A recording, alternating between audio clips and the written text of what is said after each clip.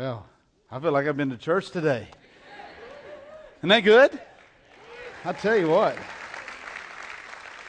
I love coming to church anticipating meeting with God. Don't you? And excited. I'm just excited about coming and being here. And boy, I tell you what, thank you, Dale, for leading us in time of worship and praise wherever he went. But thank you for that. And it's really good. Once upon a time in eternity at St. Peter's Gate, he greeted 3 new arrivals. Their funerals hadn't taken place yet, so he looked at them and he asked them all one question. And he asked them this. He says, "What is it that you would like to hear your family or your friends say at your funeral?"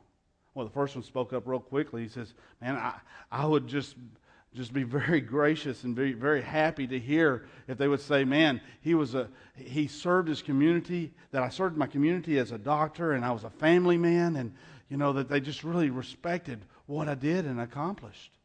And then a lady, she spoke up and says, and it would just mean so much to me for them to say that I was a great teacher and that I was a good wife and a good mother. And then the third guy, as they all turned and looked to him, he says, "Well, I think I would like to hear them say, look, he's moving." Signs of life. I tell you what, boy, there's a man that loves life. You know, he's not quite ready to give it up, and I think all of us can appreciate that, and would like to understand that that's good. Including this week, over the next 6 weeks, we will be talking about signs of life. And we will be talking about what that means for us as we examine our lives and the collected life of our church to make sure that we are truly alive. That, you know, we need to look carefully at that. You know, so often we get very wrapped up in what we believe. Doctrine. And by the way, that is very important. It's not to say it's not. But we get so wrapped up in discussing what we believe, we forget how we live. You see, if we don't know what we believe, we can't share our faith with somebody. We can't talk about Christ with others. We can't go to other people and share what we believe if we don't know. But guess what? If we don't live what we believe, then our testimony is powerless. And so we are going to talk about signs of life. We're going to talk about the way we live. And I hope that during the 6 weeks that each one of you will say, you know what, I want to set aside this time, this summer, to really evaluate some things in my life, personally. And then join with us as we evaluate our church and we look and say, what does it mean to be alive in Christ? Tell you, we don't have to look, for an example, we don't have to look very far. Our example, of course, is the incarnation of Christ. Christ coming in the flesh. It is the most powerful, it is the most eloquent picture of Christianity that we can find. That Christ would leave the security, the splendor of heaven and come in the form of a human, form of a man, into the insecurity, the squalor, I guess is a good word, for the fact that he would leave all of that and come here just for the purpose so that we can know the Father's love should be a clear and unmistakable message to all of us who call ourselves Christians or Christ followers. I kind of like that term, Christ followers. You know, everybody's a Christian nowadays, a Christ follower, someone who is following Christ. We should exhibit certain signs of life. The evidence should be a commitment to our Lord. Some of these are very obvious. Some of these signs are things that can be seen very easily. It can be opening up our Bible and studying it. It could be having a private moment of prayer. It could be writing out a tithing check. It could be resisting some type of personal temptation. Some of these things are more personal and private and can be seen by a few. But what about the world at large? Can they see us as ambassadors for God? ones that are sent out, can they see this in our life? Do those that are around us have to question or wonder if I'm a Christ follower? I'm surprised how often when I talk to teenagers, specifically because I have some, and they'll start in a dating relationship, and I always ask them the first question when I talk to them, and says, are they a believer? And I'm amazed how often they say, I think so. But you know what? That's true for us as adults too. I think so. It's not just enough to talk about Him, it's how we live. It's our personal walk with the Lord is not a private thing. Y'all have all heard that. Our faith is private. Guess what? It's not. It's personal. But it is not private. And so I have this personal faith in Christ, but as I develop it and as I grow and as I do that, it should be shared with others. So during our campaign, Signs of Life, we're going to explore 5 different signs that demonstrate that we are alive and well as an individual believer and as the body of Christ. When Christ came in His incarnation as a man, He was in bodily form. But now as He has gone to be with the Father in heaven, who's His body? We are. We are now the body of Christ. And so we're going to look at some passages, and there are many of them. You can try to follow along and flip your Bible if you're real quick and fast, but it might be easier for you just to jot down where these references are and go back, and I encourage you, read them later and look at them and see what they say. But as we do these things, we're going to examine some passages that talk about Christ and how He acted in bodily form as our example. And then we're going to try to make an application to that in 5 different areas personally. Now, you say, 5, you're going to do all 5? Yeah, I'm going to do an overview this morning. I'm going to just basically kind of touch on these 5 areas. And then each week as you come in here during Bible fellowship and during our worship and on Wednesday nights, each week we're really going to dive in and we're going to look at these things in detail. And we're going to try to really take a look at it and personalize it. And I hope that at the end of these 6 weeks, our lives will be changed and will be different. The first is dusty shoes, living a relevant life. I was reminded as I was going over the sermon again, even last night, I was just kind of reading through it, and I was reminded that as I was camping this last weekend, and I was out doing some things out around the campground and things like that, and I really hadn't done much. The wind was blowing, and it's very windy where we were, and it's walking around. But as I started coming to the camper, I looked down, and my feet were just really disgusting. They were dirty. I had shoes on, I had flip-flops on and stuff, but they were really dirty. They were dusty. And I thought about this point as far as dusty shoes. What does this mean? Well, I was out and about. I was doing things. I was working at the campsite. I was playing and relaxing, but also I was working and doing different things. But in the process of doing, my shoes became dusty.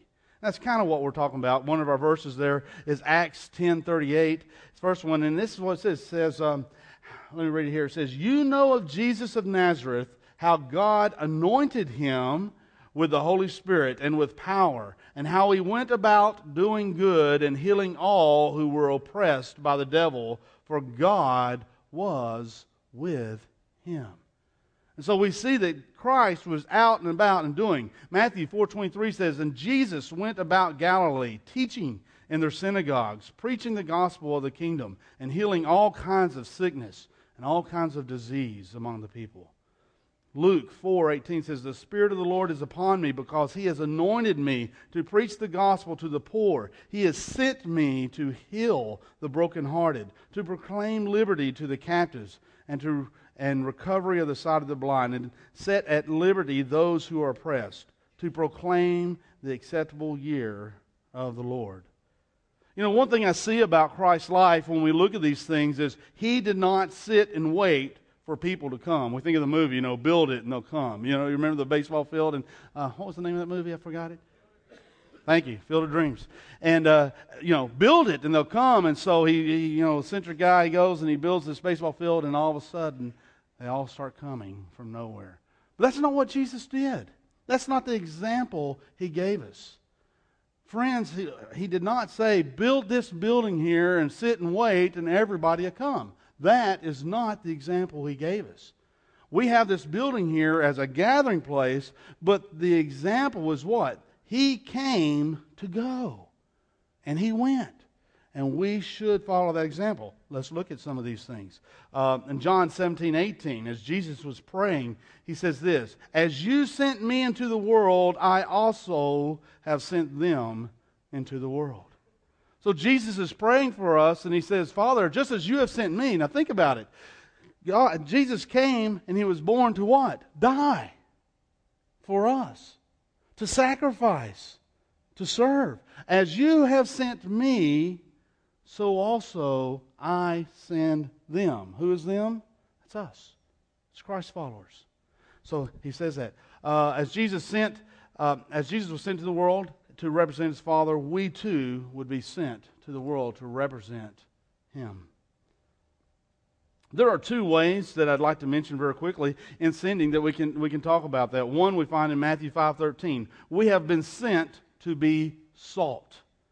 Y'all have heard this verse. You are the salt of the earth, Matthew 5:13. But if the salt loses its flavor, how shall it be seasoned? It is then good for nothing but to be thrown out and trampled underfoot. When Jesus used this illustration, there was no questioning of what He meant. Many of the men were fishermen there, and they used salt to pack with the fish as they would catch them and brought it in, and they were going to have to sell it. So the salt did what? It helped slow down or retard the decay of the meat. In the same way, we as believers should not only influence the flavor or influence the environment, but we should what? Slow down the decay of our environment, of our community.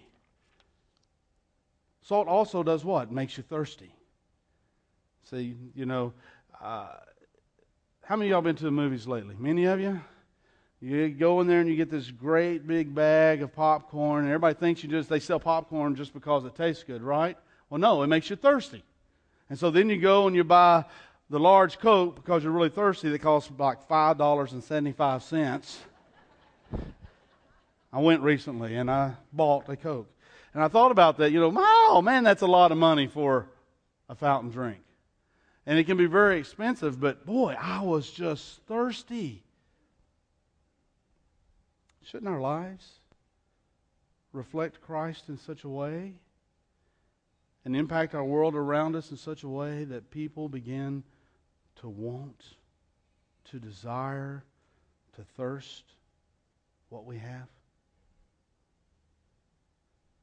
We're salt. We're sent to be salt. Second thing is, we're also sent to be light. Matthew 5:14 and 15. It says, you are the light of the world. A city that is set on a hill cannot be hidden, nor do they light up a lamp and put it under a basket, but on a lampstand, and it gives light to all who are in the house. I thought Jesus was the light. But here He says what? We are the light. But of course, I guess it can be said that since Jesus has now gone to be with the Father, that we are His body and we are the light. And He even gives us a kind of a progression of verses here that kind of leads to that. John 8:12 says, Jesus spoke to them again saying, I am the light of the world. And then John 12:35, He said to them, a little while longer, the light is with you. In John 9:5, He says, as long as I am in the world, I am the light of the world. But in Matthew 5:14, He says what? You are the light of the world. Now, we're not light in and of ourselves, but yet we become the light as we what? Reflect Christ. We reflect Him. He is the light. John Stott said this. He says, the church is set in the world with a double role. As salt to arrest, or at least to hinder the process of social decay, and as light to dispel the darkness. That's what we're here for as a church. That's what we're here for as individual believers. And so I hope that as we look in the coming weeks at Dusty Shoes, that we will see that we as a church and we as a people and individuals are out and about, being salt and light. And we'll certainly, as a week, next week, we'll look very deeply into Dusty Shoes. Second one, worn out knees, living a yielded life. I left my house real early this morning because I just had this brainstorm, and I was really going to do something kind of a little bit out of character for me. And I went to Walmart, which has everything, right? Everybody knows if you want something, just go to Walmart. It has it there. And I went, and I was there right at, I think, 7 o'clock. And I was thinking back, I was shopping with one of my kids earlier this week, and I was looking at some jeans that were worn out. They just had holes in them and stuff like that, and they were selling them. They were, I'm like, I can't believe they sell jeans with holes in them. I remember the days when I was a kid, we wore Sears Tuskins. I don't know how many of y'all remember those things, because you didn't wear holes in your pants, and if you wore a hole, then you got a patch on it. I used to have NASA patches and things like that because I was real cool. But you didn't have holes in your pants. Now, here's the thing. So I go to Walmart to buy a pair of Holy jeans. I'm thinking I'm going to wear a pair of Holy jeans today as an example, because I want to be a real cool dad, but also because I want to show this example, I have this great imagery. But guess what? They didn't have Holy jeans for people my age and size. So I learned a lesson. Listen to this. There are no shortcuts.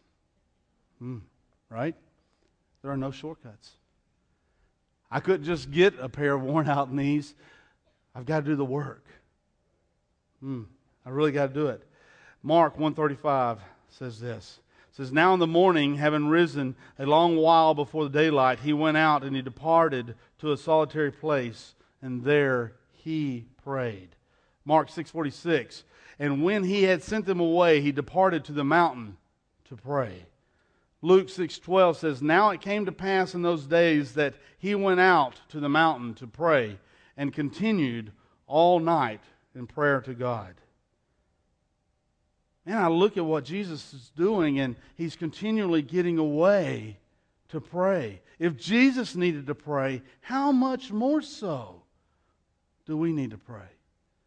I love to do some things. I do some bicycling and things like that, cycling, and I love to pray while I'm cycling. I'm kind of on my own because I'm not talking to anybody, and I can do that.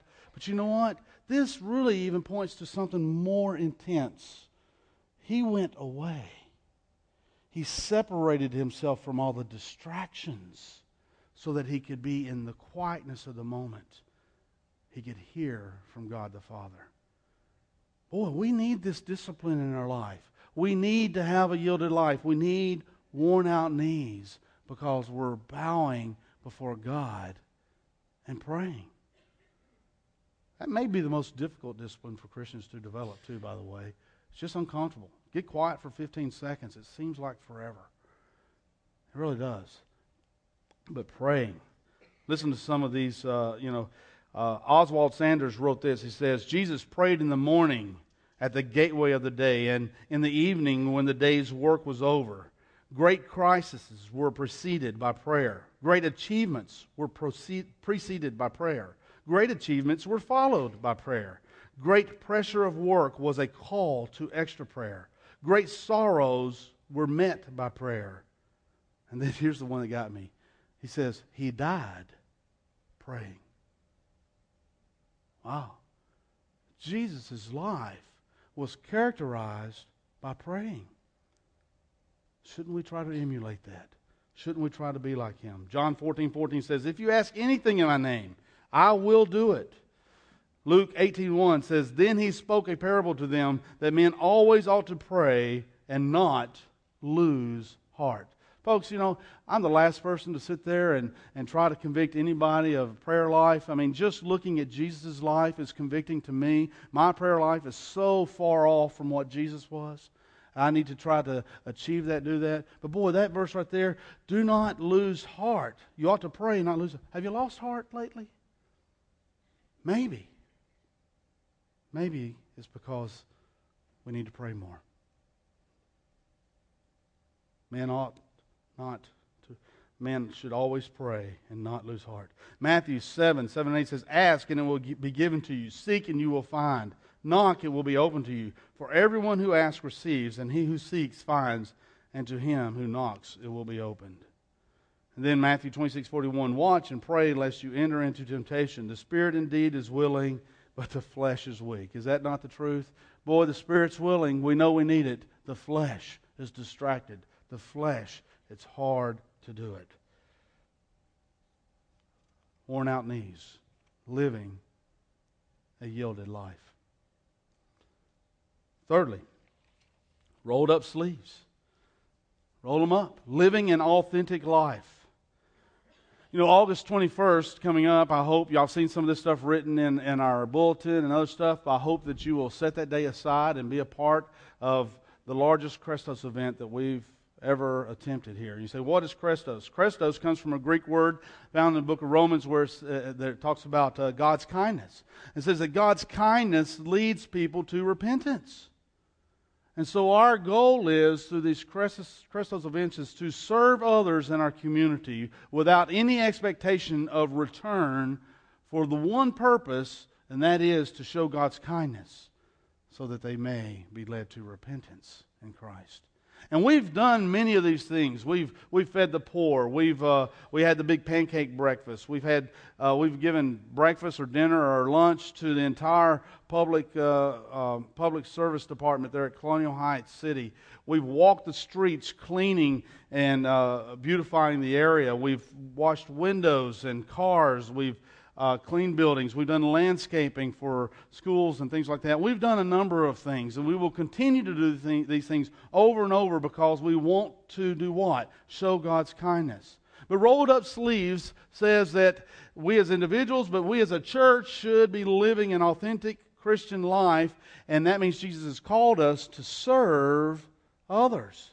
And August 21st, we're going to do that. Our goal is to be in about 15 different schools doing a special project at schools all around our community, doing some things. And what a great impact for us right before they start to be able to go in and do something for our communities without expecting the community to do something back for us. We just want to show God's kindness and His love. Let's look at a couple verses. Matthew 20, 25 through 28 says, "But Jesus called them to Himself and said, 'You know that the rulers of the Gentiles lord over them, and those who are great exercise authority over them. Yet it shall not be so among you, but whosoever desires to become great among you, let him be your servant. And whoever desires to be first among you, let him be your slave. Just as the Son of Man did not come to be served, but to serve, and to give His life a ransom for many.'" Luke 22:27 says, "I am among you as one who serves." And of course we have the obvious example of Him washing the feet and serving His disciples. So, what about for us? If that's Christ's example for us, what about us as the body of Christ? John 13:14 says this, If I then, your Lord and teacher, have washed your feet, and you ought to wash one another's feet. For I have given you an example that you should do as I have done to you." Are we serving? Many of you are. I mean, we're changing diapers in the nursery. We're out in the cold, rainy day directing traffic. And I appreciate that.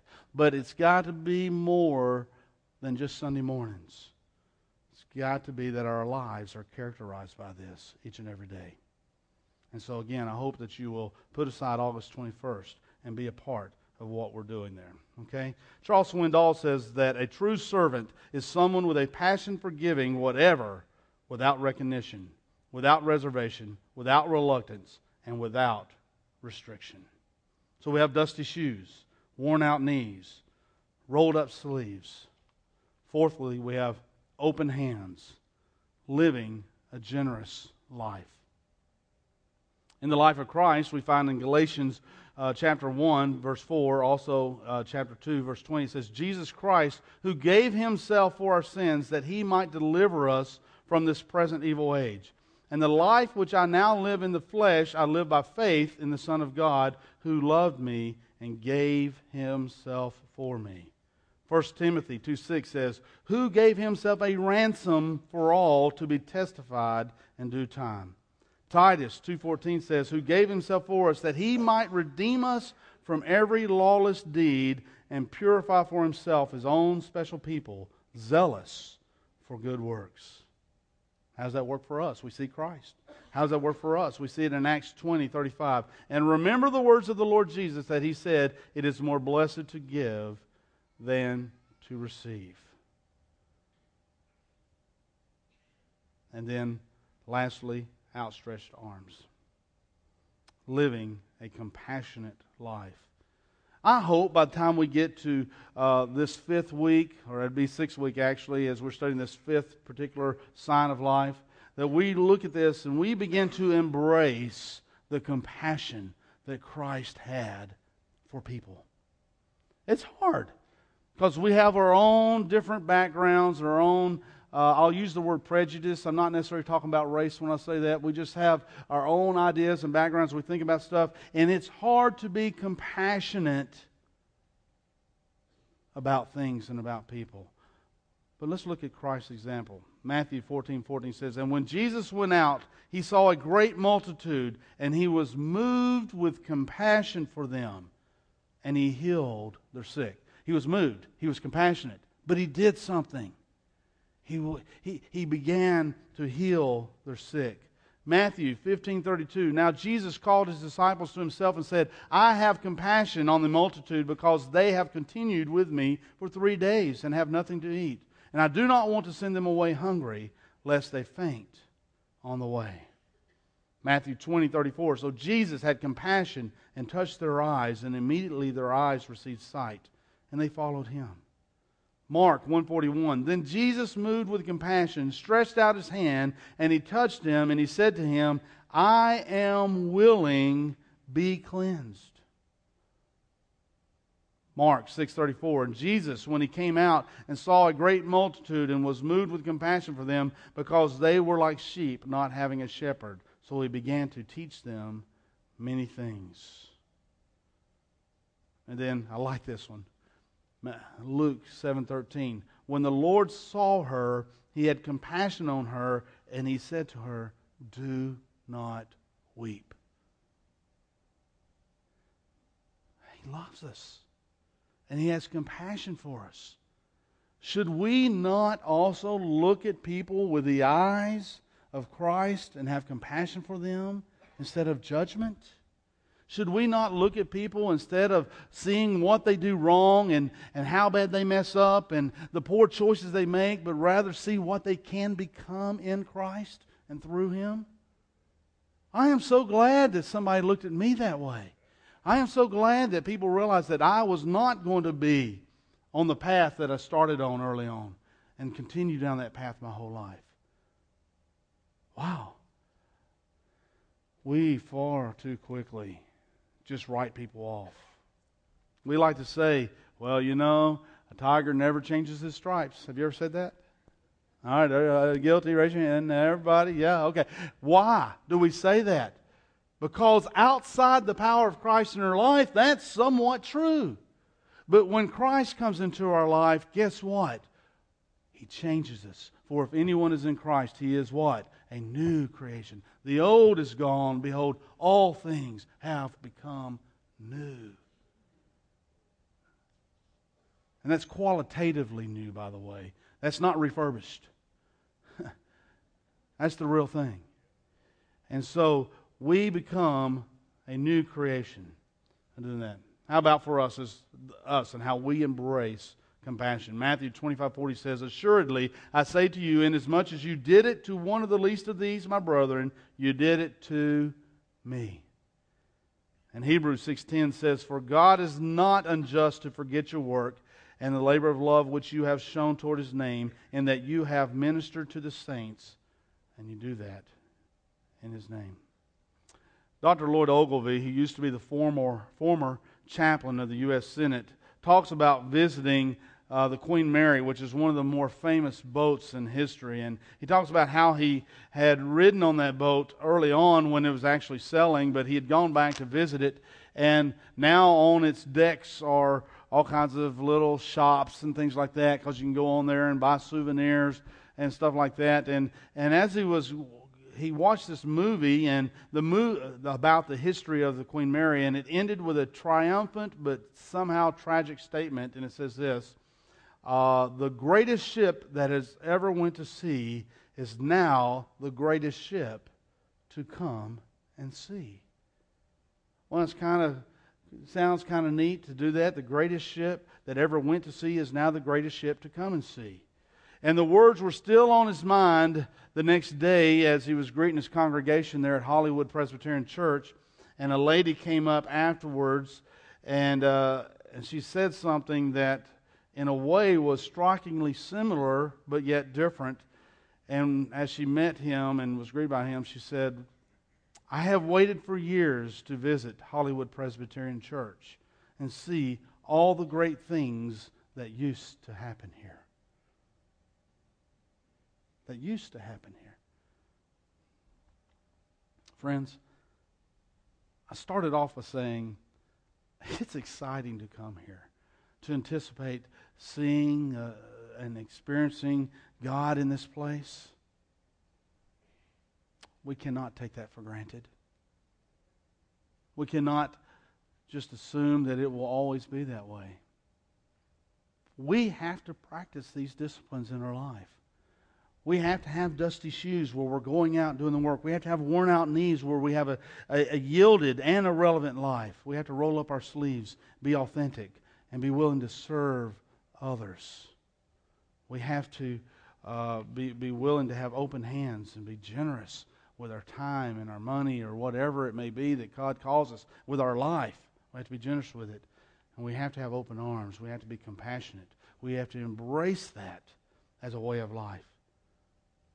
The Church of Jesus was a movement of the Holy Spirit, but in so many places today, that movement has become only a monument. We don't want this to be a monument. We want it to be a place where God serves. So in closing today, let me encourage you one more time. Take the next 5 weeks seriously. Get out of your comfort zone. If you're not in Bible fellowship, say, "I will be a part of a Bible fellowship class, just so I can study this a little bit deeper, and I can be a part of what's going on." Come on Wednesday nights at 6 o'clock. If you can't get here till 6:10, well, come at 6:10. It's okay. I know that's kind of early for some people. Why? Because we're going to be kind of splitting up and allowing some small group discussions about the signs of life.